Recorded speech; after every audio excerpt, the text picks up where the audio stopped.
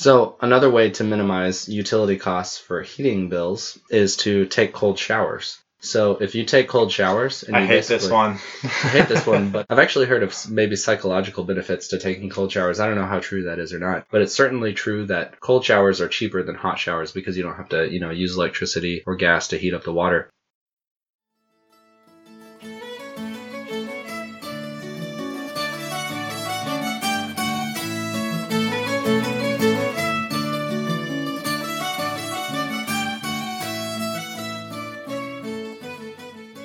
Okay, welcome back for another episode of the Post Money Plan podcast.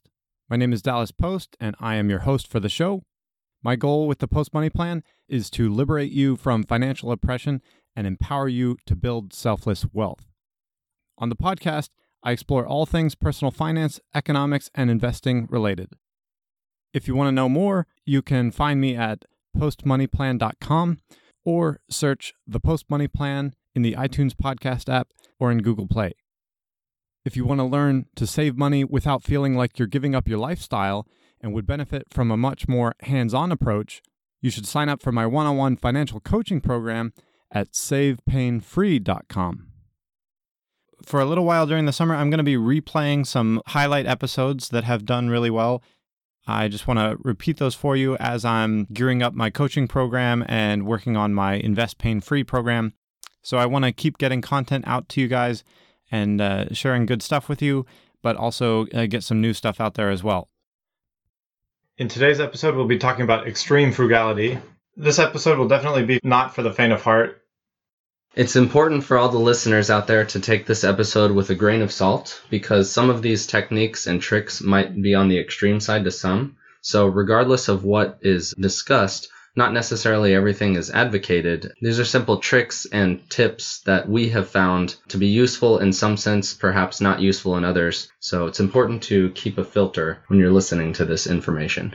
Nonetheless, I think the first thing that we have to do when talking about frugality is to define waste and define what that means to you, define what frugality means to you. So I'll ask you that, Dallas. What does frugality mean to you? In my mind, the way I think of frugality is really focusing on the difference between needs and wants. And I've talked about this before, but really in differentiating what you need versus what you want, you start to realize that your needs are actually very few and your wants are very many. And if you really whittle down to only your needs, it amounts to a whole lot less than what you thought it was. And so once you start to cut out the frills in your life or things that you thought you needed but you really don't, that's when you start to really channel the idea of frugality. So to me, when I was in high school, I heard of a thing called Ben Franklin's 13 Virtues. It's basically a personal memoir he wrote when he was in his early 20s. And you can find it online. There were 13 of them, but one of the main virtues that he espoused was frugality. And I believe he said something to the effect of, spend not what may benefit others or yourself. So that was quite profound to me because what that means is all of your money and all of your resources and all of your time need to go to areas that are either beneficial to yourself or others. In other words, spending your money trivially on items that may not bring a benefit might not be very valuable. So what frugality means to me is minimizing waste. That's the bottom line. It's as simple as that. So what waste is to me is something that takes energy to produce, but produces no value. So for instance, if you eat a popsicle and you throw away the other half of it, that other half of popsicle had calories in it, it had food, it took energy for the guy to package it and to freeze it and to ship it, and you're throwing it away, so that constitutes dollars that you can say that was wasteful. Or if you buy a certain car that was perhaps in excess of your means at the time and you didn't really necessarily need the car, or perhaps you buy two cars but you're the only driver, that might be wasteful. So that's basically what waste is to me.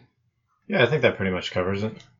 So as we mentioned, it's important to sort of take this with a grain of salt as we delve in later on. But nonetheless, we shall be discussing the big three and then maybe a few more areas of life that most of us spend most of our money, which are housing, food, and transportation, and little ideas that we've learned along the way to optimize and minimize waste in this arena.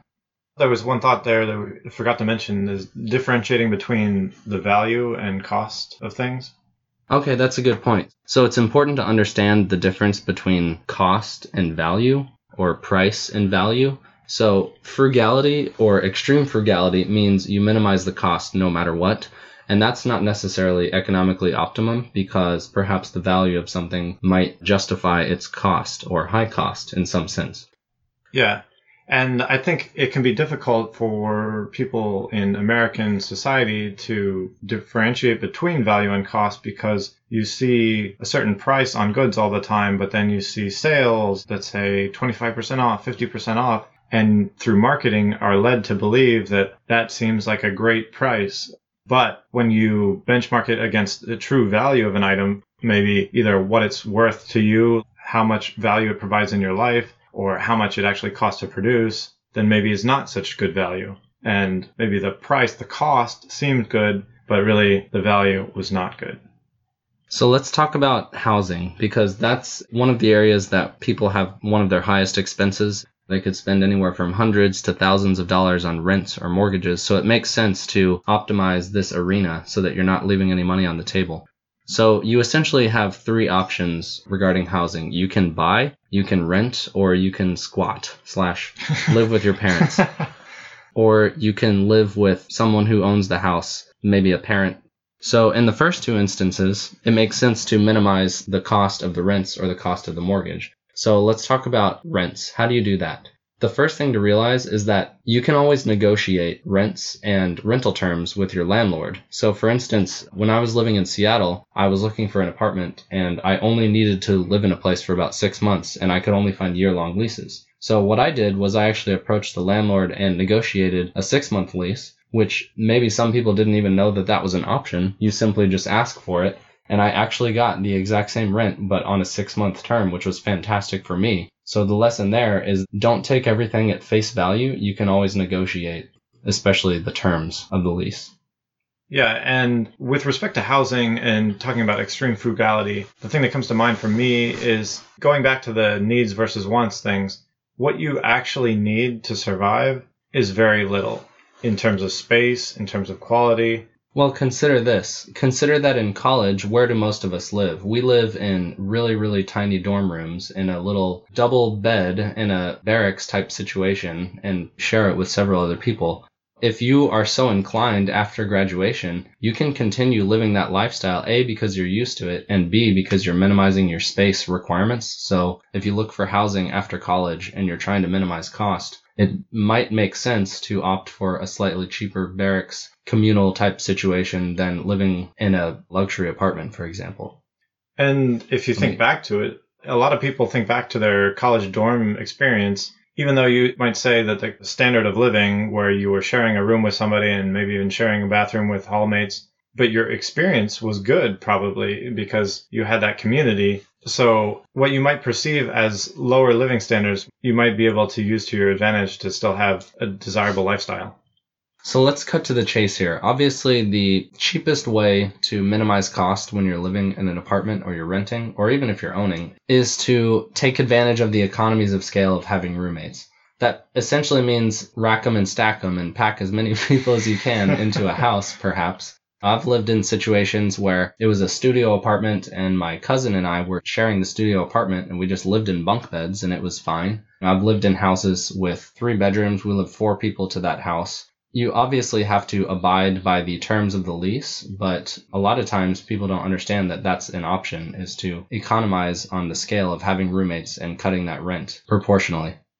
I think a lot of people can think back to their college days where you were living with 3, 4, 5 people. And if you think, oh man, back then I was only paying $250 in rent. Okay, maybe your living standards were lower, but you had a good time because you had the social aspect of being around with more people. And there are definitely benefits of having your own place, or if you're a couple, to having your own place, but you're not sacrificing everything by sharing with roommates. I've found that to be the case in my own situation, is that my happiness is either unaffected or in fact improved if I'm living with somebody else, because you have somebody to live with. If you choke on some food, you got someone who can give you the Heimlich maneuver. It's not as lonely. Edit that out. I took on roommates because I was afraid of not Heimliching myself. I couldn't bear that cost. Okay, so talking about owning now would be sort of a topic in and of itself, is how to minimize cost when you own. Perhaps that's a topic best left to a real estate podcast at a later date.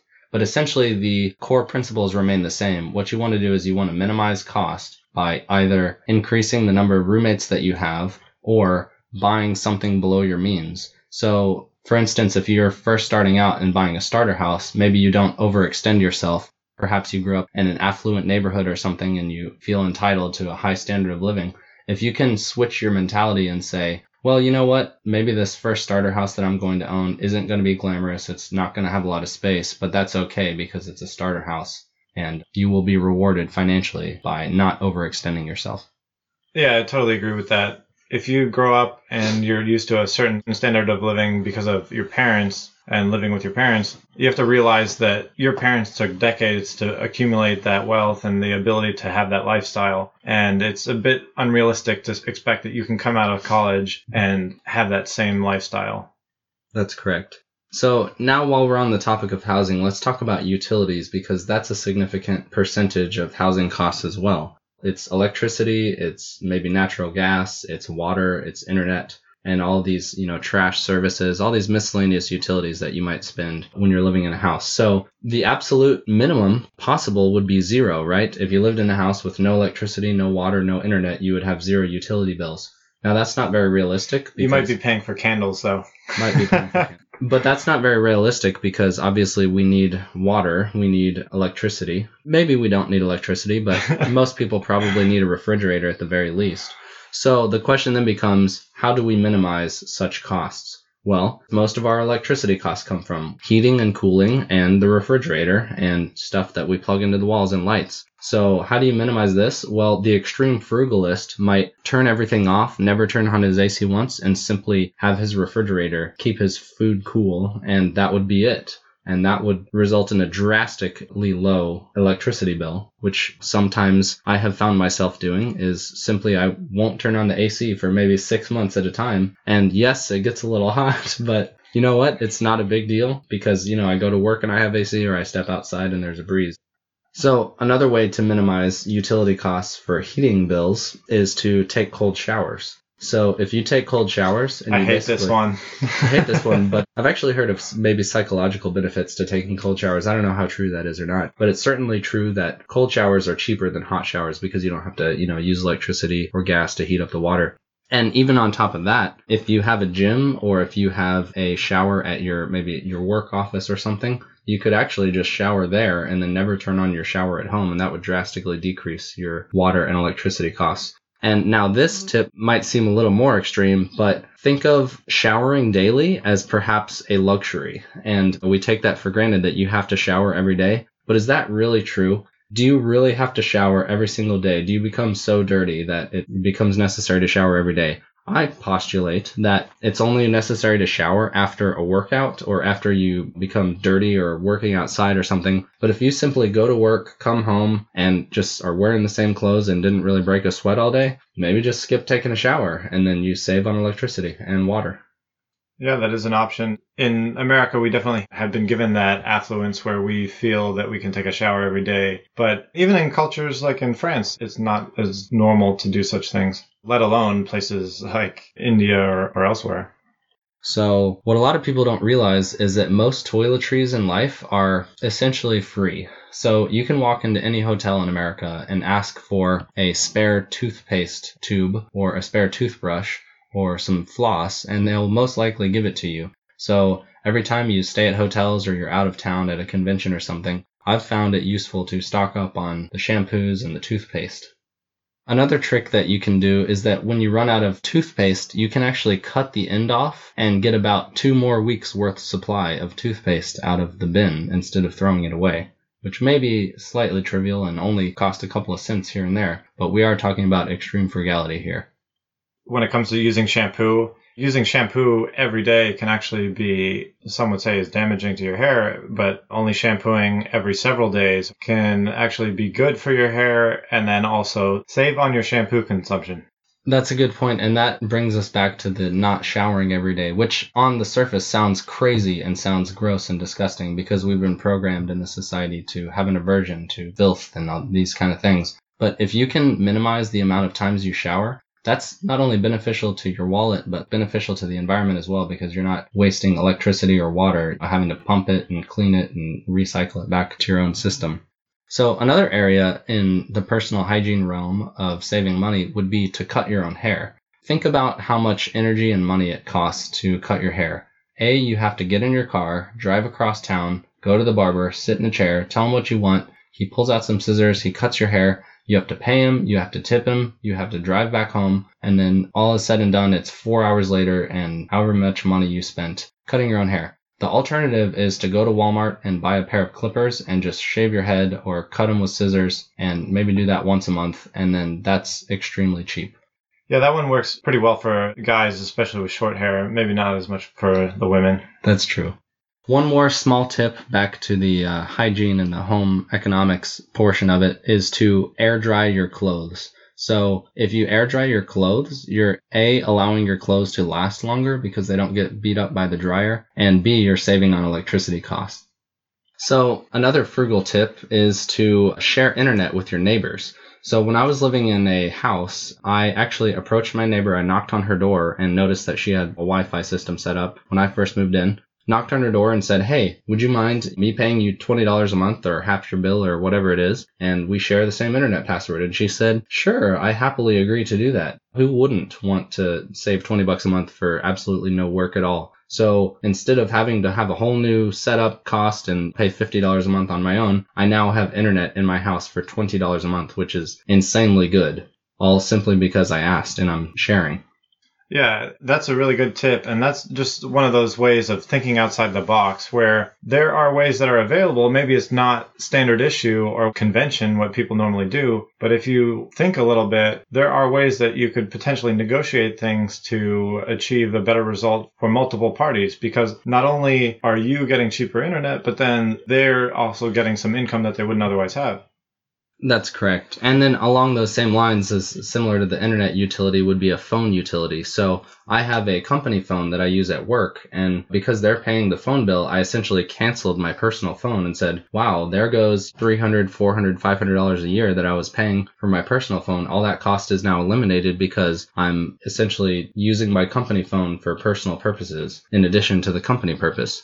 So, in summary, when you're talking about minimizing utilities in housing situations, obviously the complete extreme end of the spectrum would be to minimize consumption of said utilities to zero. Because that's not possible, because we need refrigerators to keep our food cool, it's okay to spend a little bit of money on these utilities, but it's important to understand that you don't have to take everything for face value. A $100 electricity bill every month isn't necessarily a given if you just use the minimum necessary. And I think it goes without saying that cable is almost completely useless if you're trying to live a frugal lifestyle. You just never need to pay for cable a day in your life because we have the internet nowadays. So that is easily an expense that can just be cut away immediately. Yeah, I think that's a good summary. Okay, so moving on into the next facet of life in which we spend a lot of money, which would be food. So obviously food is very important and we have to have food to live. So this kind of invokes my 2,000 calorie idea, which essentially says that truly, as Dallas, you mentioned early on, truly the only thing you need in life is 2,000 calories a day. That's the theoretical floor. It doesn't go any lower than that. You could not have housing. You could be homeless. You could not have clothing. You could not have a cell phone. You could not have a car. But if you have 2,000 calories a day and you're sleeping outside in the forest and it's not freezing outside, you will survive. That's the absolute bare minimum that you need to survive. So 2,000 calories come from groceries or they come from restaurants. Now, obviously, it's a lot cheaper to shop for groceries than it is at restaurants, just in general, because it would be impossible for a restaurant owner to buy the groceries from the wholesalers or the farmers and then not sell it for a profit. Yeah, because of the labor costs associated with restaurants, you end up paying a lot more for food at a restaurant than you would if you make your own meals through groceries. Precisely. So it's important to understand the value of restaurants and understand that there's a time and a place to eat out with friends, and that's to socialize essentially and to blow off steam, to de-stress. So if you find yourself eating at restaurants more often, perhaps alone, or you're going to fast food places a lot, that might not be an optimal situation, or there might be areas for improvement to decrease your food bill to get to that 2,000 calorie a day number for a lot less money. So the number one rule when you're talking about grocery shopping is economies of scale and buying in bulk. So they have these stores nowadays, all those wholesale stores, Sam's Club and Costco and all these type of things, in which if you are willing to buy your food in bulk, you can save quite a bit of money by doing so. I would just add, not only buying in bulk, but then if you cook in bulk where you make a meal on the weekend for the rest of the week, that you could have that for lunch every day at work if you take it with you. And then instead of having to pay $10, $15 trying to find a meal for lunch when you're out at work, you have your prepackaged meal that you brought with you when you made earlier on the weekend. That's precisely what I do at my own personal job is I cook in bulk on a Sunday for the entire week for 6 or 7 straight days. I put it in 3 very large Tupperware bins. It's just basically a meat and vegetable stew every week, so I get all my nutrients, and I take it to work with me. And not only is it cheaper, but it's more convenient because I can eat at my desk and work through lunch. So that has helped me a lot.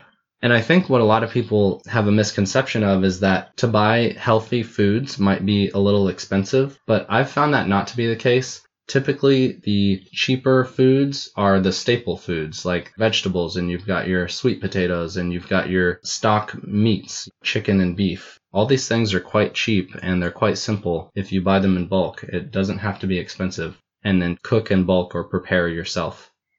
So just ballpark numbers that I've found in my own experience cooking through food is that on the lower end of the spectrum, I can spend about $80 a week, which translates to $350 to $400 a month in grocery bills. That's about as low as I can go to achieve my 2,000 calorie a day threshold. And then on the upper end of the spectrum, if I'm eating out or not cooking optimally, I can spend as much as $1,000 a month.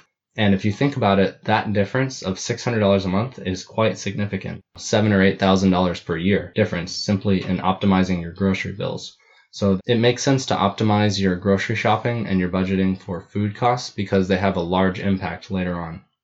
A specific example I can give is to make smoothies in the morning. And what you do is you add raw eggs to your smoothie because when you eat raw eggs, you're actually getting more protein than if you cook the eggs because they're not, I forget the word, I believe it's denaturing the proteins. So you're actually absorbing more nutrients by eating raw eggs. And if you just mix them in with a smoothie, you can't even tell the difference. It just tastes like water. So that's a way, instead of heating up the pan and having electricity costs and frying an egg, all these things add up.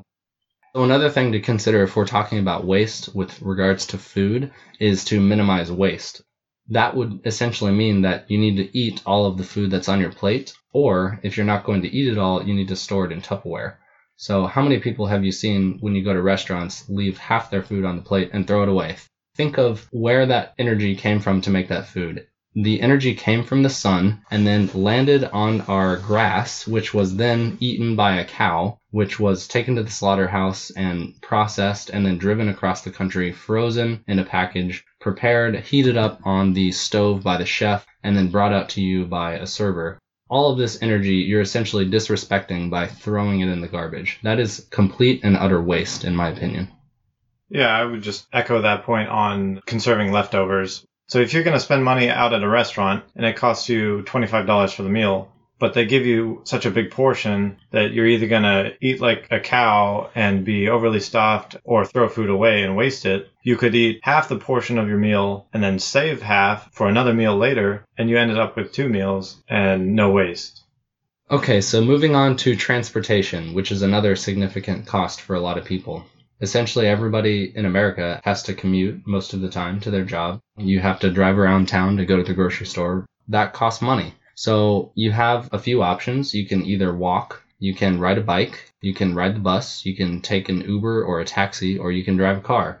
Now, obviously, to minimize waste, what would the cheapest option be? It might be to ride a bike around, because if you're doing that, you're not burning gas. You're essentially burning the calories of the food that you eat, which are not costless. However, Typically, if you live close enough in a big city and you don't require a car, maybe people in Chicago or New York, you could just get around just fine by riding a bike.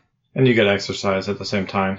Of course. Now, obviously, that's not realistic for certain people in a larger city, so maybe you could do that locally around your neighborhood to go to the corner store, but if you need to commute across town, the more realistic options would be to ride the bus or to take a car. Now, how do you decide between the two or optimize your transportation costs in this respect? So it's important for me to understand the concept of price per mile driven. So essentially, how much does it cost me to go from point A to point B?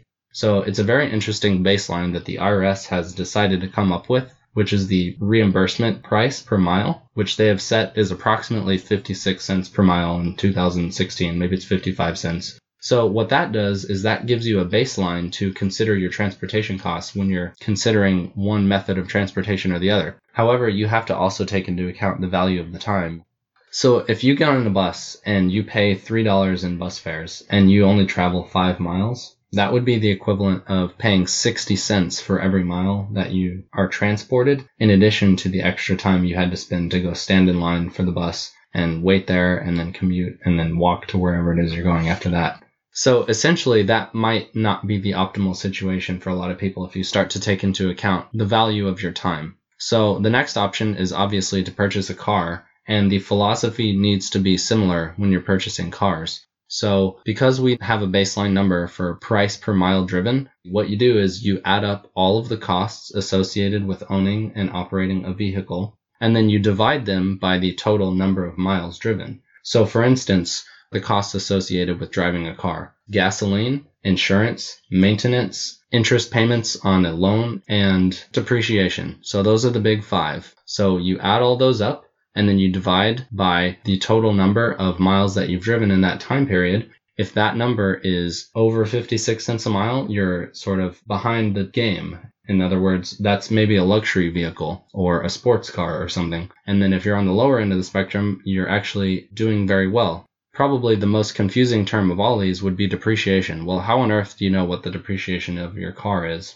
Well, the Consumer Reports and the Kelley Blue Books and all these websites actually publish these depreciation graphs, which essentially marks depreciation value as a function of how many miles you're driving in your vehicle. So you can actually look at these graphs and determine based on when you bought the car what your depreciation will be for how many miles you plan to drive it. Yeah, there's 2 ways to look at it. Either the value your car loses over time or the value your car loses based on how many miles you drive. And either way, you equate it to a certain amount of time costing you a certain amount of money for your car, or a certain amount of miles driven costs you a certain amount of.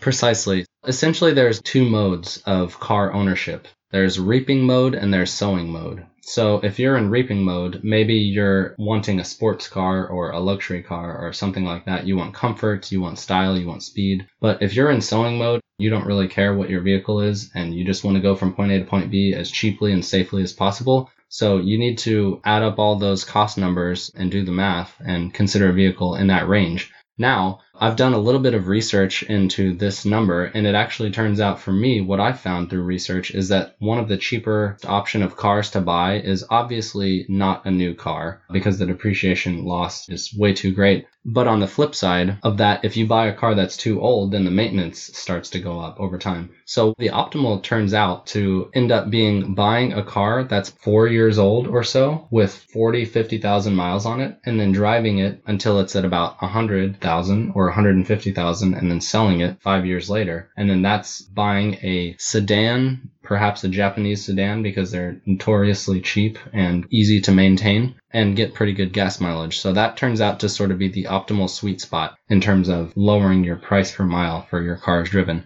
Now, we've talked about car ownership. One little last trick on the transportation is hypermiling when you're driving. So what a lot of people don't realize is that they can significantly decrease their gasoline expenses by what's called hypermiling, which is essentially driving efficiently. Because if you rev up your engine and you're hitting the brakes all the time and you're doing all this, your cost of gasoline per mile can actually skyrocket significantly from a more conservative or consistent driver. So you can do a little bit of research by Googling hypermiling, but essentially what it means is driving very conservatively, never revving up the engine. But what you want to do is you want to stay far enough behind other cars that if someone swerves into your lane or something, you can just let off the gas rather than hitting on the brakes, because it goes back to the energy wastage. Every time you hit the brakes, you're wasting gasoline, you're wasting movement. And then the second biggest tip to the hypermiling is to time your lights. So what you do is you look down the road, maybe a couple miles down, and you see the red lights, and you perhaps have a routine where if it's on your normal commute to work, you can actually time when it's going to turn green and adjust your speed accordingly so you don't have to sit there and idle.